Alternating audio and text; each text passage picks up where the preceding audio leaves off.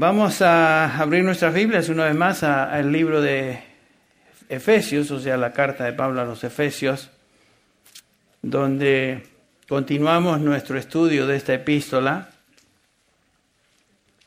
El domingo pasado hicimos un repaso general de los primeros 3 capítulos de la epístola. Y a partir de hoy ya no volveremos para nada a los 3 capítulos anteriores. Nos estacionamos en lo que sigue, que son los últimos 3 capítulos de la epístola, que es la parte práctica de la instrucción de Pablo. Nos encontramos en el capítulo 4 de Efesios, versículo 1, donde Pablo exhorta a los creyentes, o sea, a nosotros, a andar dignamente de acuerdo a la vocación o el llamamiento con que fuisteis llamados.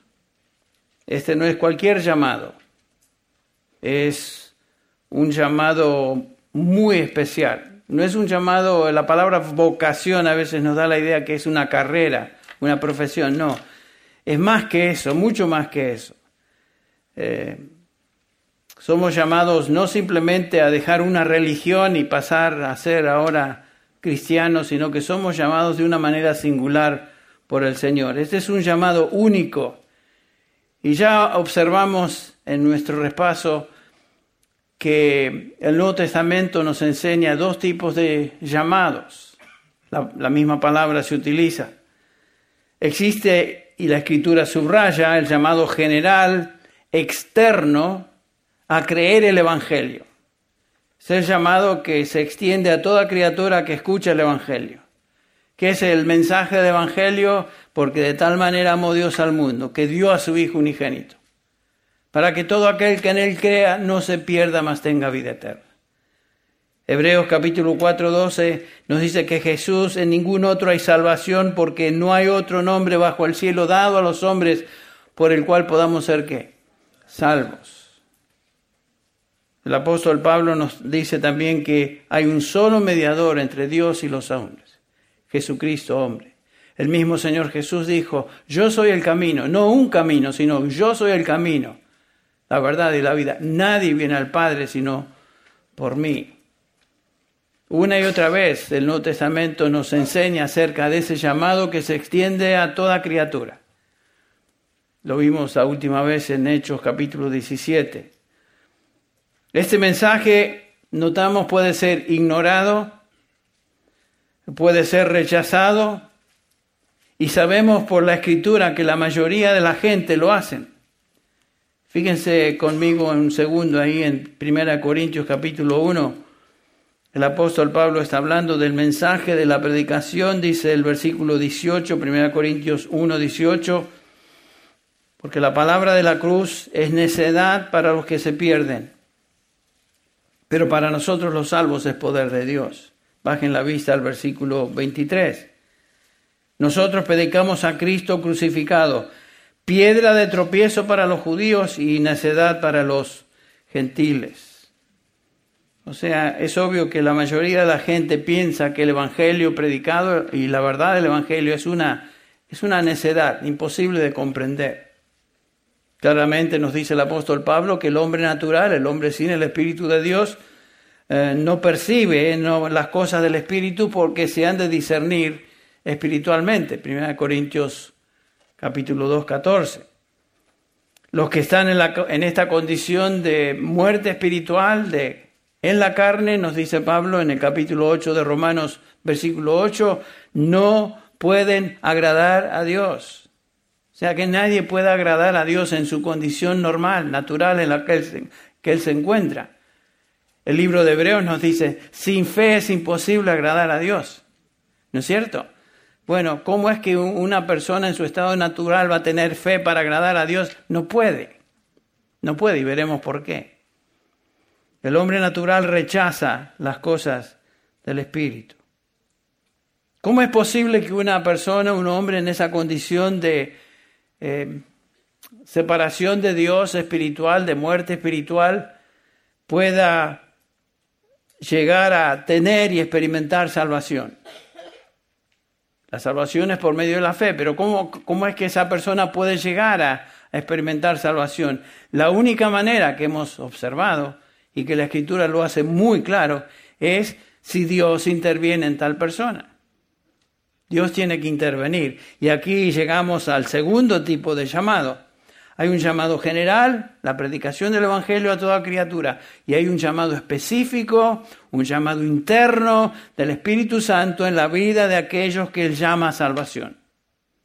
Llamado específico. Y es un llamado eficaz. Cuando Dios interviene y cambia la mente del ser humano, cambia sus deseos, cambia lo que ama. Y la única manera que Dios hace eso es por medio de un llamado interno. Un llamado al pecador por medio del cual Dios le da vida y le da la capacidad de arrepentirse y creer. A menos que Dios haga eso, todo el mundo sigue en la situación en la que se encontraba. Enemigos de Dios, lejos de Dios, no buscan a Dios, no les importa un comino las cosas de Dios. Ese es el ser humano si se deja en su condición natural. Pero gracias a Dios que Él interviene en la vida de muchos. Este es el llamado de Dios, en el nuevo nacimiento, cuando un hombre es regenerado, pasa de muerte espiritual a vida. Pasa de ser uno sin Cristo a uno que ahora está en Cristo. Este es el llamado al que Pablo se refiere en este capítulo 4, versículo 1. Suficiente lo del llamado. Ya lo cubrimos.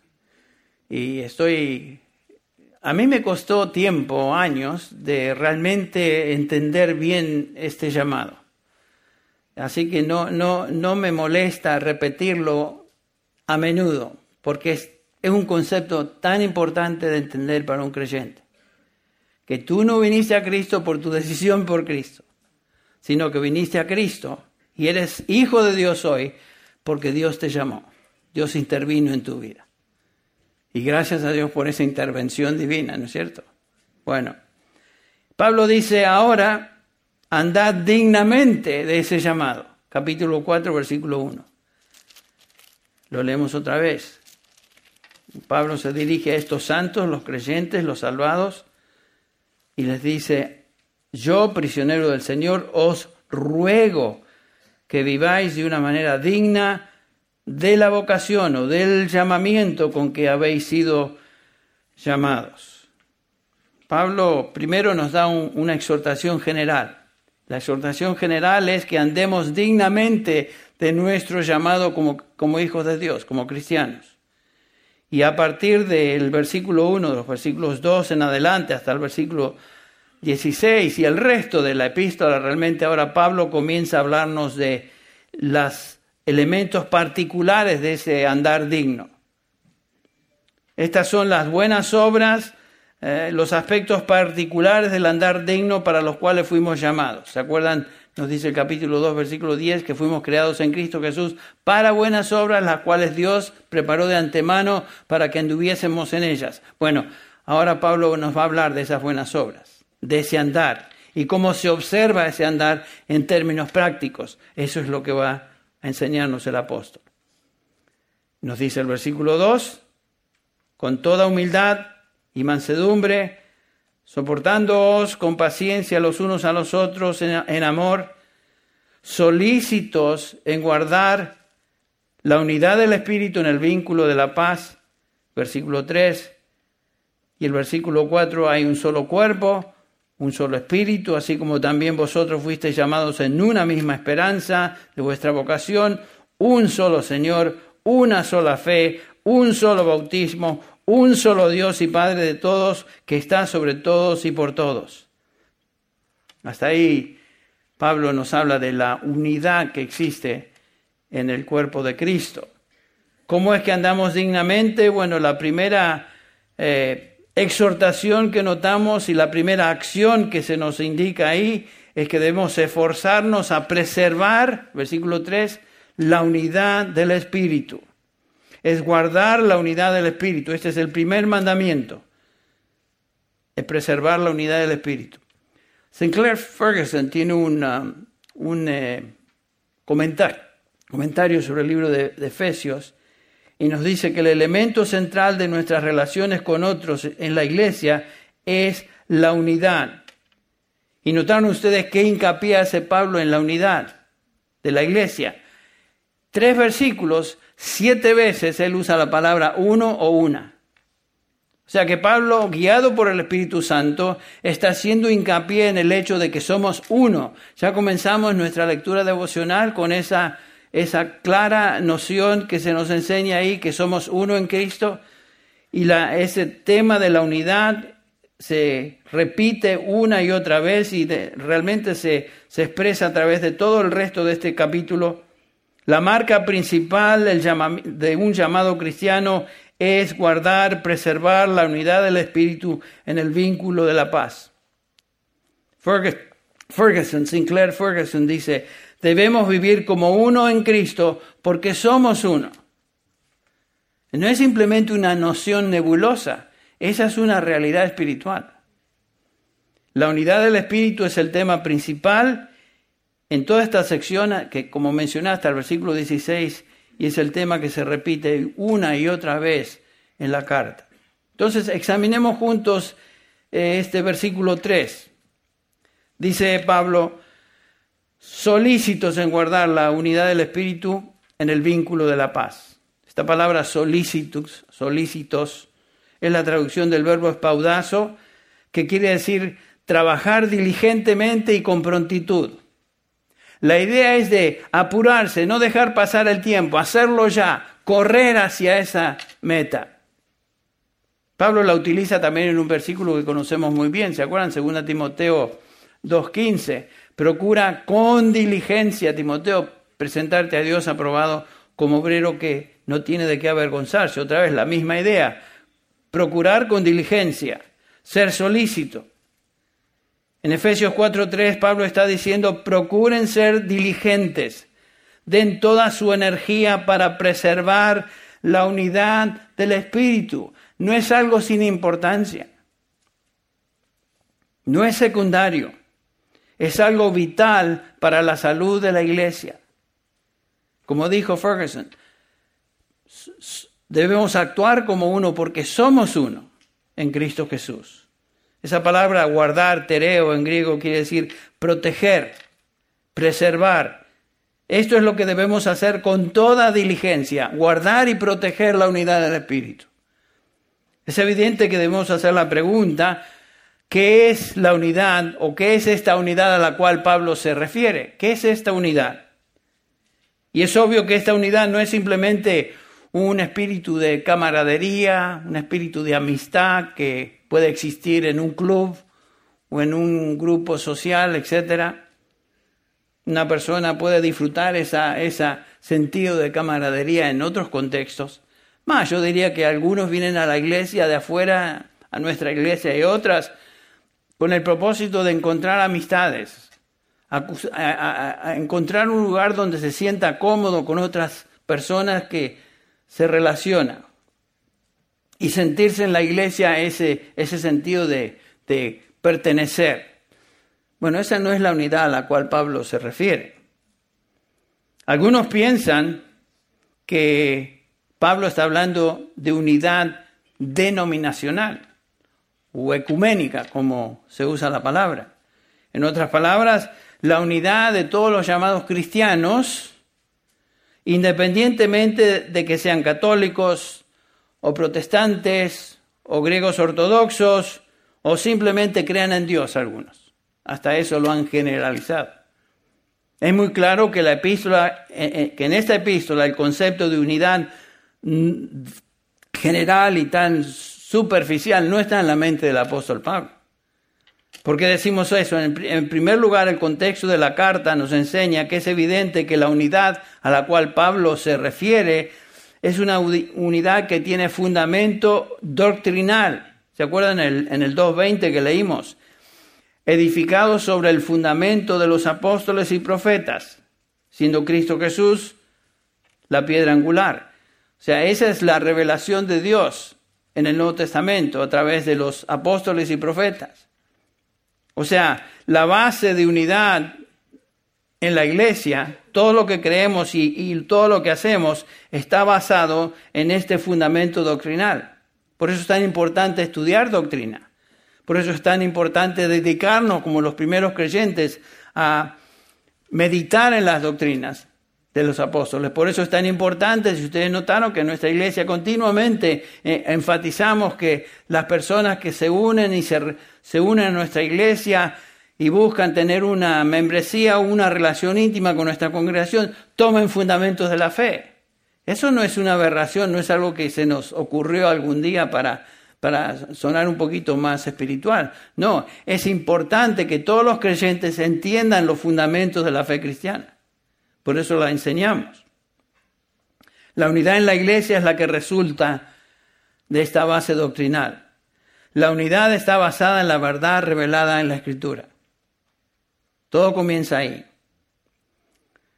No puede existir unidad cristiana si no nos basamos en lo que la Escritura dice, o sea, la doctrina de los apóstoles. No tenemos comunión ni unidad con personas que no creen los fundamentos de la fe.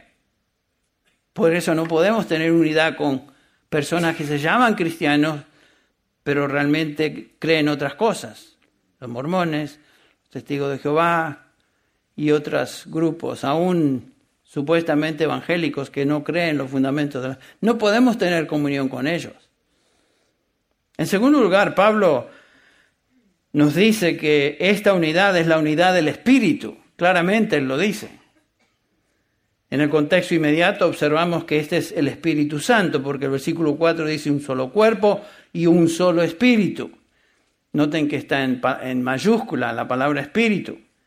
Es un espíritu. La unidad aquí referida es la unidad que solo el Espíritu de Dios crea y produce. No resulta de un sentimiento humano de confraternidad o compañerismo. Esta es la unidad del Espíritu Santo. Y notamos, claramente lo dice el apóstol Pablo, que no somos llamados a crear o producir unidad. Esa unidad ya fue hecha, sino guardar o preservar la unidad que ya existe. Versículo 3, Dios ha creado esa unidad por su Espíritu. Esa es la unidad espiritual de la iglesia entre todos los que pertenecen a Dios. Ya ha sido creada por el Espíritu de Dios. ¿Cuándo sucedió esto? ¿En qué momento sucedió esto? El apóstol Pablo contesta esa pregunta en 1 Corintios 12, 13, dirigiéndose a estos creyentes, a estos llamados de Dios, dice el versículo 13, porque por un mismo Espíritu, noten eso, fuimos todos bautizados en un cuerpo. Sean judíos o griegos, sean esclavos o libres, a todos se nos dio a beber de un mismo espíritu. Y noten el versículo 20 de ese mismo capítulo. Pero ahora son muchos los miembros, pero el cuerpo es uno. ¿A qué cuerpo se refiere? El cuerpo humano ilustra lo que existe, la unidad que existe y la función que existe en el cuerpo de Cristo, la iglesia. La iglesia, todos los redimidos han sido bautizados por el Espíritu Santo y por medio de este bautismo hechos miembros del cuerpo, hechos miembros de la iglesia. Ahí reside nuestra unidad, ya existe. Hay creyentes que dicen o enseñan que uno debe ser bautizado con el Espíritu Santo. Bueno, en primer lugar, en ningún momento en el Nuevo Testamento tenemos el mandamiento a ser bautizados por el Espíritu Santo. ¿Por qué? Porque es algo que ya sucedió. El Espíritu Santo ya nos bautizó y por medio de ese ministerio, el Espíritu Santo nos introdujo al cuerpo de Cristo. Todos hemos sido bautizados, dice Pablo. Creyentes maduros, creyentes no tan maduros y aún creyentes infantiles que acaban de nacer. Todos fuimos bautizados. Es la obra del Espíritu Santo. Si alguien viene a usted y le dice, tú tienes que ser bautizado con el Espíritu Santo, y normalmente dicen que se manifiesta con hablar en lenguas, ¿dónde se encuentra eso? No en el Nuevo Testamento. Es un invento. No existe tal cosa. Ahora, si eso es cierto, y lo es, ¿no es cierto? Lo que podemos deducir es que esta no es una unidad entonces mecánica, no es una unidad creada por el ser humano, donde nos unimos con otros bajo una misma bandera de cristianos. No es una unidad artificial, es una unidad orgánica, espiritual, producida por el mismo Espíritu de Dios. La iglesia no es una suma o agregado de creyentes, donde venimos y estamos juntos. Así como nuestro cuerpo, que es la ilustración del cuerpo de Cristo, la iglesia, no es un agregado de varios miembros. Cada miembro tiene una función, es parte del cuerpo. Fue hecha por Dios de esa manera, lo mismo en la iglesia. La unidad de la iglesia de Cristo no viene de afuera. No puede ser creada por ningún grupo eclesiástico. Pablo está hablando de una unidad interna que Dios ha creado entre aquellos que fueron llamados a salvación. Imagine esto. Yo soy tan unido a un creyente en Rusia o en China o cualquier creyente, esté donde esté, si es un verdadero hijo de Dios llamado a salvación, yo soy uno con él, porque somos parte del cuerpo de Cristo, la iglesia.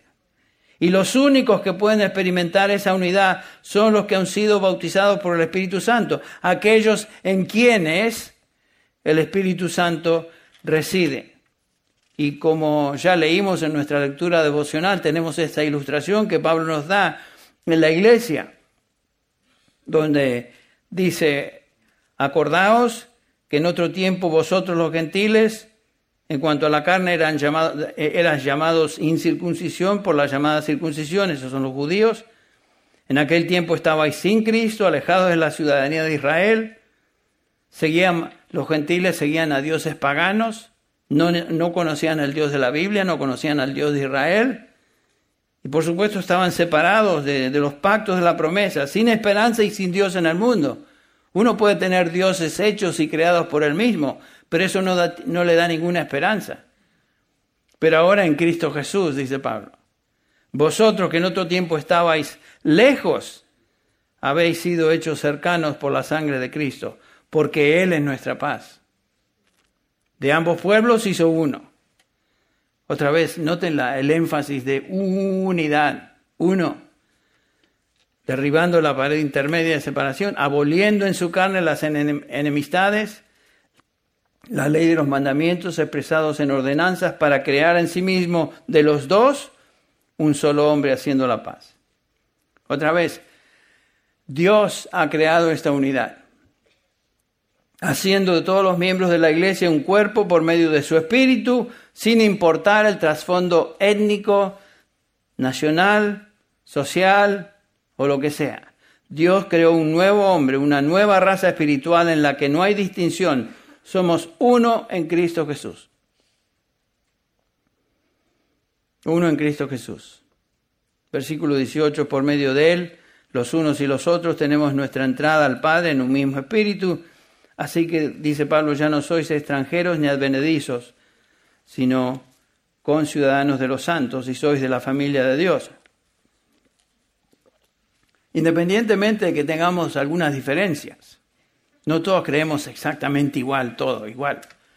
Sí que hay diferencias entre creyentes, evangélicos, en la iglesia de Cristo.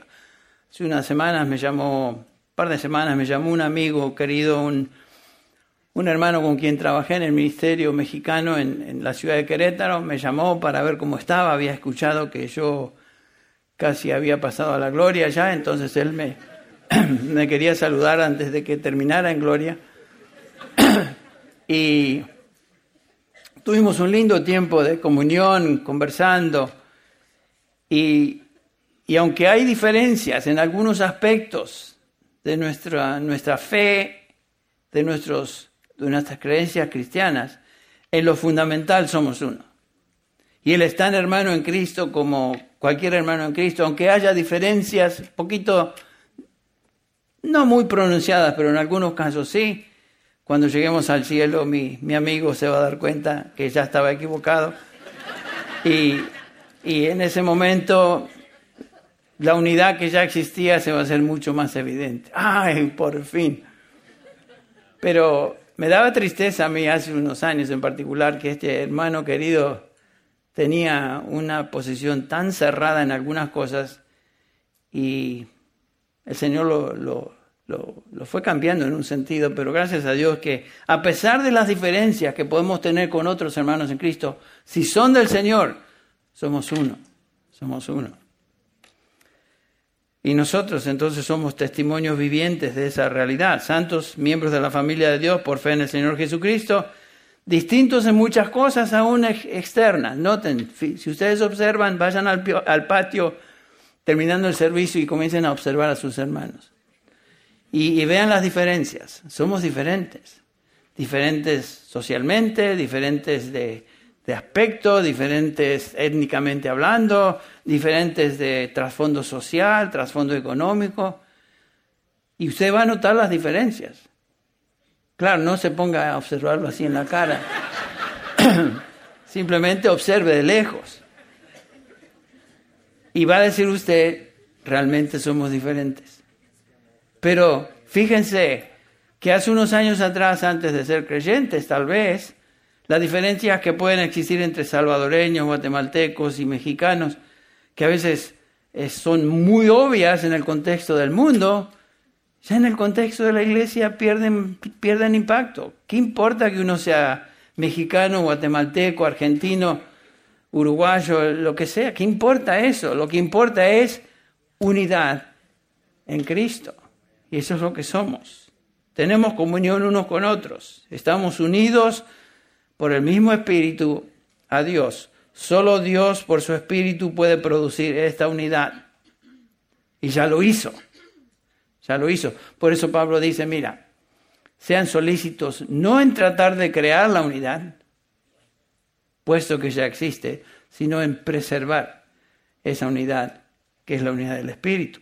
Solícitos en guardar la unidad del Espíritu en el vínculo de la paz. La pregunta es, ¿cómo es que hacemos esto? ¿Cómo es que procuramos hacer esto como hijos de Dios? Y Pablo va a contestar esa pregunta también por medio de estas virtudes que él describe en el versículo 2, con toda humildad, mansedumbre, con paciencia, soportándoos unos a otros en amor. Y Pablo subraya estas características, estas virtudes cristianas. Comenzamos con la primera de estas características que contribuye a la unidad visible en la iglesia es esta, la humildad. Qué importante es esto.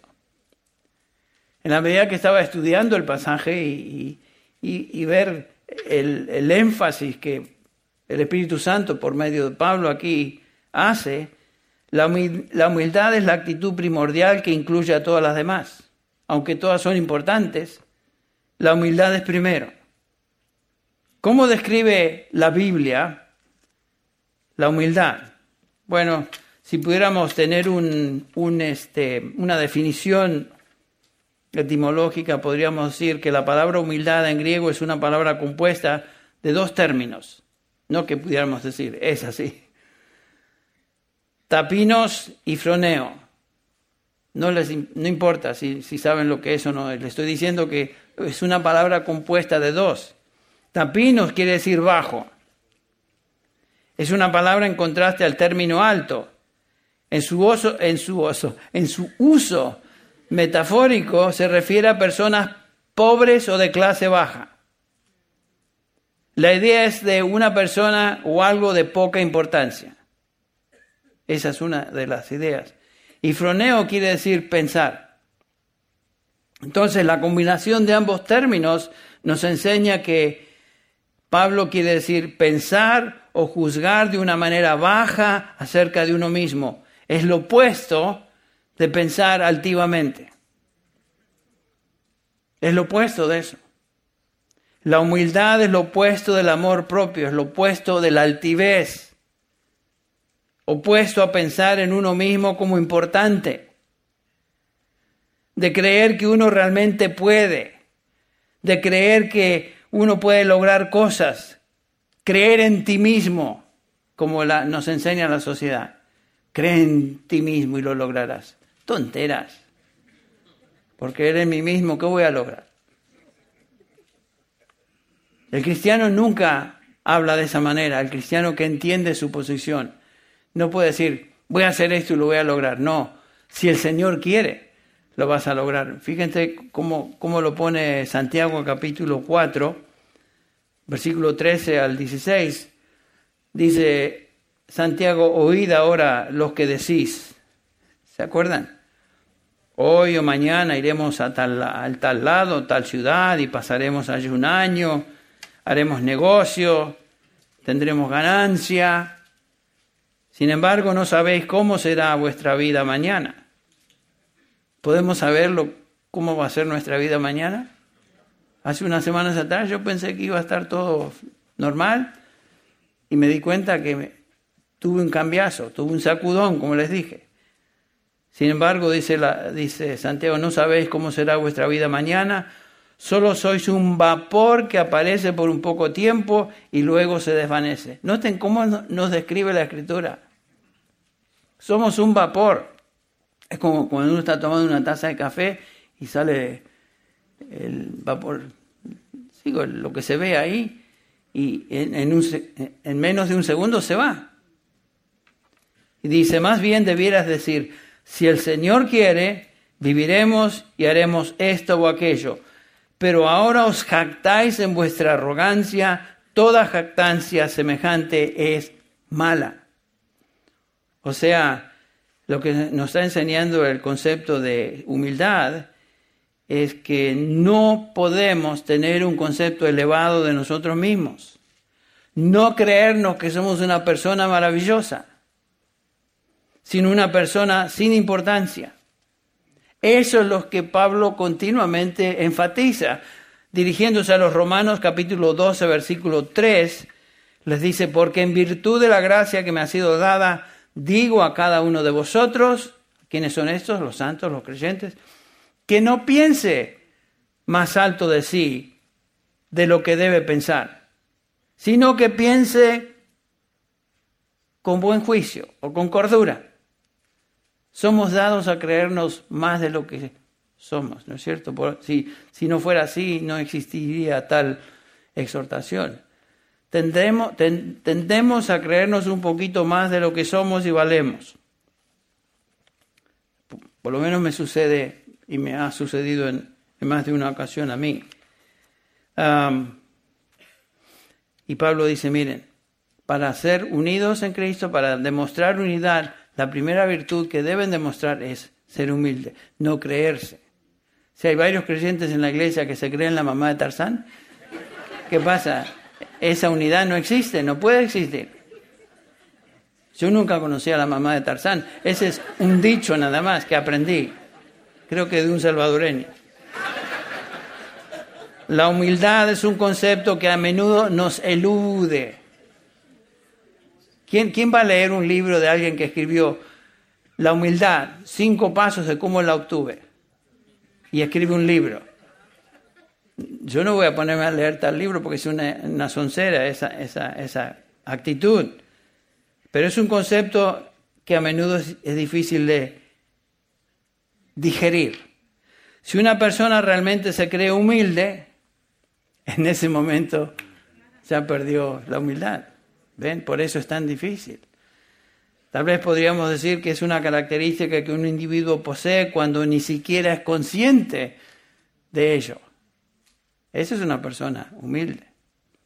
La humildad es difícil de obtener y retener, sin embargo, como vemos, es una actitud espiritual clave para conducirnos dignamente en nuestra vida cristiana. Es clave. La Biblia nos dice que Jesús fue humilde. Obviamente no hubo otra persona humilde como el Señor. En Filipenses 2:5 nos instruye el apóstol Pablo, haya pues en vosotros esta actitud que también hubo en Cristo Jesús, el cual existía en forma de Dios, no consideró a ser igual a Dios como algo a que aferrarse, sino que se despojó a sí mismo tomando forma de siervo, haciéndose semejante a los hombres. ¿Se acuerdan? Se humanó, se hizo hombre, se hizo uno de nosotros. Hallándose en forma de hombre, Noten esto, se humilló a sí mismo, haciéndose obediente hasta la muerte y muerte de cruz. Ese es nuestro Señor Jesucristo. Cristo es el Hijo de Dios, Dios hecho carne, Rey de Reyes, dejó su gloria majestuosa en los cielos, se identifica con nosotros, nació en un pesebre, se crió en un hogar humilde, vivió una vida austera de predicación y servicio, no fue dueño de nada en esta vida terrenal y finalmente murió en lugar de aquellos que Él vino a salvar y fue enterrado en una tumba que ni siquiera era de Él ni de la familia. Eso es humildad encarnada. Por eso el Señor Jesús dijo acerca de sí mismo, llevad mi yugo sobre vosotros y aprended de mí, que soy manso y humilde de corazón. Noten que las dos van juntas, manso y humilde de corazón. Y Pablo las pone al lado. Primero humildad, luego mansedumbre. Estaremos viendo eso también. Pero el Señor Jesús es nuestro modelo de cómo vivir humildemente. Él estableció el modelo para sus seguidores, nosotros, los creyentes. Si llamamos a Cristo nuestro Señor, Él espera de nosotros entonces que vivamos como Él. Por eso Juan escribe en 1 Juan 2, el que dice que permanece en Él debe andar como Él anduvo. Qué terrible ser orgulloso. La altivez, qué pecado tan terrible es eso. La Biblia nos enseña que el orgullo, la altivez, fue el primer pecado que entró en el universo por medio de Lucifer. Ustedes recuerdan. En Isaías 14 y Ezequiel 28 vemos que el ángel llamado Lucifer cayó a causa de su arrogancia. 5 veces declaró que él sería como el Altísimo. ¿De dónde viene la arrogancia? Viene del padre de mentiras, del mismo diablo. Y como resultado de este orgullo, Dios lo arrojó fuera de su presencia. Perfecto eras, dice Ezequiel 28, 15, perfecto eras en todos tus caminos desde el día que fuiste creado hasta que se halló en ti maldad, la arrogancia, la altivez. Y a causa de la multitud de tus contrataciones fuiste lleno de iniquidad y pecaste, y por lo cual te eché del monte de Dios y te arrojé de entre las piedras del fuego, oh querubín protector. El pecado que comenzó todo en el universo es el pecado del orgullo. Si nos transferimos ahora a la experiencia de Adán y Eva, el pecado original de Adán y Eva también fue el orgullo. ¿Por qué? Porque confiaron en su propio entendimiento y siguieron el engaño de Satanás en lugar de creer a Dios. Eso es ser orgulloso. La Biblia nos enseña que el orgullo es la antesala de la caída. Por eso es un pecado tan terrible, ser orgulloso, altivo. Proverbios 11:2 nos enseña, cuando viene la soberbia, viene también la deshonra. Mas con los humildes está la sabiduría. Noten eso. La sabiduría se encuentra con los humildes, no aquellos que se creen especiales y superiores. Proverbios 16:5 nos dice, abominaciones a Jehová todo altivo de corazón. Noten que no es simplemente que a Dios le disgusta la altivez, sino que abominaciones a Jehová todo altivo de corazón. O sea, nos ponemos en una situación muy precaria si somos orgullosos. Dios no tolera la arrogancia y la altivez. Y si aparece en la vida de uno de sus hijos, Dios va a lidiar con él de una forma fuerte. La altivez de los ojos del hombre será abatida, dice Isaías 2, 10 o 11, será abatida y la soberbia de los hombres será humillada. Dios odia la altivez. ¿Se acuerdan del mismo apóstol Pablo? Dice que le fue dado un aguijón en la carne. ¿Con qué propósito? Para que no me exalte sobremanera. O sea que el apóstol Pablo luchaba como cada uno de nosotros luchamos. La tendencia a ser un poquito, creernos un poquito más de lo que debemos. Y dice Pablo, el Señor envió esto para prevenir de que yo me exaltase sobremanera.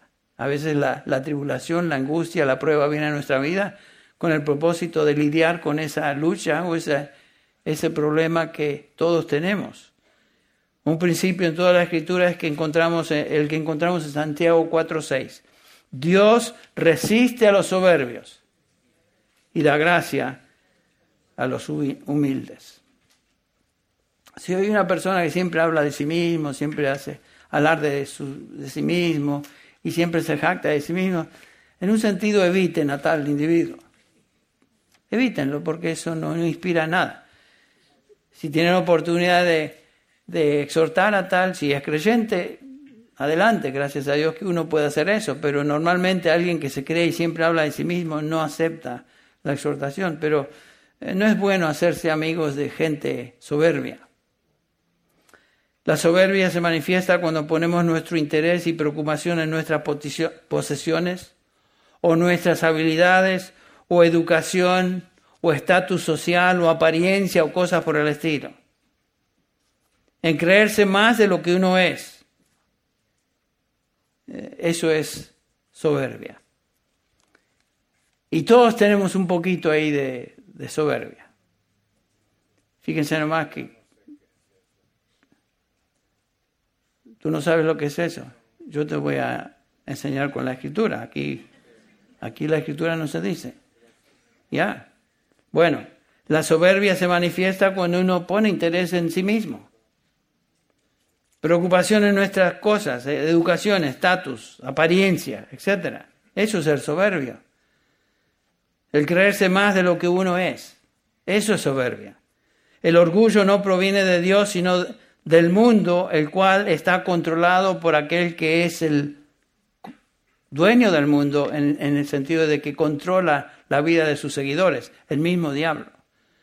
Eso nos enseña 1 Juan 5:19. Por eso Juan se dirige a los creyentes y les dice, no améis al mundo ni las cosas que están en el mundo. Si alguno ama al mundo, el amor del Padre no está en él, porque todo lo que hay en el mundo, escuchen, los deseos de la carne, los deseos de los ojos y la vanagloria de la vida, eso es soberbia, eso es altivez, no proviene del Padre sino del mundo. Y el mundo pasa y sus deseos, pero el que hace la voluntad de Dios permanece para siempre. Satanás cayó a causa de su orgullo. Adán y Eva cayeron a causa de su orgullo.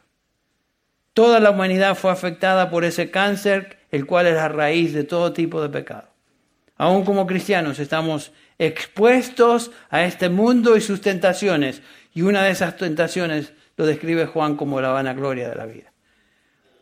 Es obvio que nadie se exime de ser tentado en esas áreas porque claramente nos enseña la Escritura que somos expuestos a estas tentaciones. Proverbios 15:33 nos dice, la honra precede la humildad. Riquezas y honra y vida son remuneración de la humildad y el temor de Jehová. La humildad trae como resultado la bendición de Dios. ¿Saben ustedes que sin humildad ni siquiera una persona puede llegar a salvación? Realmente reconocerse por lo que es. Mateo 18 nos enseña el Señor Jesús, de cierto os digo que si no os volvéis y os hacéis como niños, no entraréis en el reino de los cielos. Así que cualquiera que se humille como este niño, ese es el mayor en el reino de los cielos. Y cualquiera que recibe en mi nombre a un niño como a este, a mí me recibe. Ni siquiera podemos llegar a ser cristianos sin ser humildes. En este mismo evangelio el Señor Jesucristo dice en el Sermón del Monte, bienaventurados los pobres en espíritu, porque de ellos es el ¿qué? El reino de los cielos. Los pobres en espíritu, los que no se creen, los que no hacen alarde, los que no se jactan. Nadie puede entrar al reino de Dios si se jacta. Por eso Pablo lo dijo claramente en el capítulo 2 que ya estudiamos, por gracia habéis sido salvados por medio de la fe. Esto no es de vosotros, pues es don de Dios, no por obras, para que nadie que se jacte, se gloríe. Imposible llegar a salvación, a menos que uno reconozca su necesidad. Y la vimos la última vez, creo que mencionamos el ejemplo de este publicano en Lucas 18, el Señor Jesús lo subraya como este hombre entró a los cielos, entró al reino, en contraste a aquel que se jactaba, el fariseo. ¿Se acuerdan? El fariseo daba alarde y hacía jactancia de que no hacía esto, no hacía lo otro, hacía buenas obras, daba ofrendas, no era adúltero, no era injusto como los demás hombres, y era cierto, no era adúltero, y hacía buenas cosas, pero y después dice, ayuno 2 veces por semana, doy diezmos de todo lo que gano, mas el publicano, en contraste al fariseo, se encontraba de lejos, ni aún quería alzar los ojos al cielo, sino que se golpeaba el pecho diciendo, sé propicio a mi pecador. Y el Señor hace esta declaración, os digo, que éste descendió a su casa justificado antes que el otro, porque cualquiera que se enaltece será humillado, y el que se humille será enaltecido. Ven cómo ni siquiera podemos venir a Dios en salvación a menos que nos humillemos, reconociendo que no somos nada, con toda humildad, venir al Señor. Y no solamente que es la base para llegar a salvación, sino que ahora el apóstol Pablo nos dice que esta es la manera como debemos andar, en humildad, y ser solícitos de hacer y tener esta actitud. El andar digno como cristianos es un andar humilde. Dios concede salvación al humilde de corazón, Dios también concede bendición espiritual al cristiano humilde. Y por eso Pablo dice, miren, hermanos en Cristo, les he estado instruyendo por 3 capítulos. Ahora comenzando con este capítulo les digo, ser solícitos de andar dignamente de vuestra vocación, con toda humildad.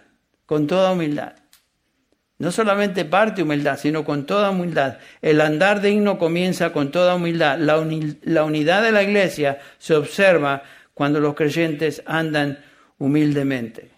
Pablo dice que el andar cristiano debe ser uno de humildad total. Y nos preguntamos, ¿cómo está nuestra vida en términos de humildad? Todos luchamos en áreas, pero en términos generales, ¿cómo está nuestra vida con Dios? ¿Andamos humildemente? Y saben que debemos reconocer que sin la humildad entonces no puede haber salud en la iglesia, no puede haber unidad. Sin la humildad tampoco puede haber las virtudes que siguen que Pablo nos va a estar enseñando acá en este capítulo. ¿Dónde y cuándo comienza un creyente a vivir humildemente? La humildad comienza con una conciencia apropiada de sí mismo. Cuando nos damos cuenta qué es lo que somos. Bernard de Clairvaux, uno de los puritanos, escribió lo siguiente: la humildad es la virtud por la que un hombre se vuelve consciente de su propia indignidad. Es bien dicho, ¿no? Eso es ser humilde, consciente de mi propia indignidad delante de Dios. La humildad comienza con una evaluación propia donde un hombre honestamente se ve como absolutamente indigno delante de Dios.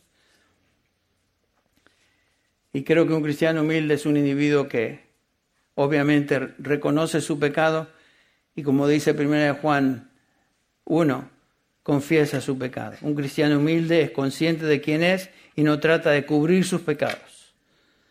Un cristiano, nos dice Pablo, tampoco se puede estar comparando con otros. Porque dice Pablo 2 Corintios 10:12, porque no nos atrevemos a contarnos ni a compararnos con algunos que se alaban a sí mismos, pero ellos, midiéndose a sí mismos por sí mismos, comparándose consigo mismos, no son juiciosos. No podemos medir nuestra humildad comparándonos con otras personas alrededor nuestro. Siempre va a haber uno peor que nosotros. Eso no hay duda. Muchos se creen buenos, se creen piadosos, porque se están comparando con otros peores que ellos. Entonces justifican su conducta de manera de ser, eso es ser necio, justificarse. Nunca podemos usar nuestro propio criterio para medir quiénes somos.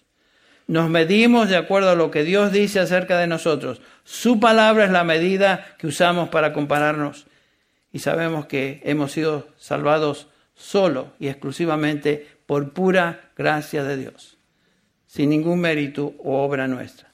La verdadera humildad comienza con esta conciencia, este reconocimiento.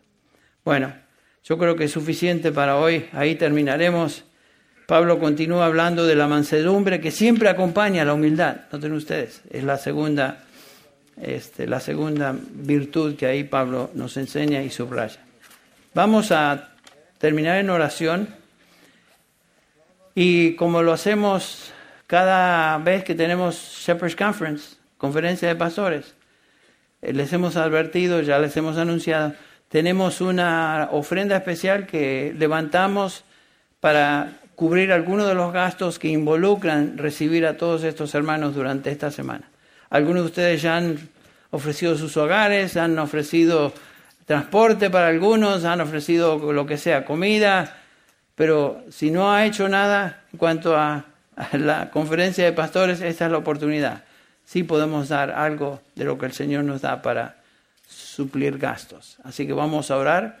Oro por al concluir el estudio y también por la ofrenda. Cuando termine, hermanos, ustedes pueden pasar ya de una vez. Padre Celestial, te damos gracias por esta mañana. Gracias, Señor, por esta exhortación de tu palabra acerca de un andar digno que comienza con un andar humilde. Señor, ayúdanos a vivir humildemente. Ayúdanos a ser mansos y humildes de corazón, como el Señor Jesucristo nos instruyó y modeló con su vida. Señor, permite que seamos dóciles y abiertos y siempre listos a recibir tu instrucción y ser obedientes a la misma. Pedimos, Padre, por esta ofrenda que vamos a levantar, que tú la utilices para el beneficio de los gastos que se van a incurrir como parte de la conferencia de pastores. Gracias, Padre, porque nos permites colaborar de esta manera. Pedimos que tú la utilices y la bendigas en el nombre de Jesús. Amén.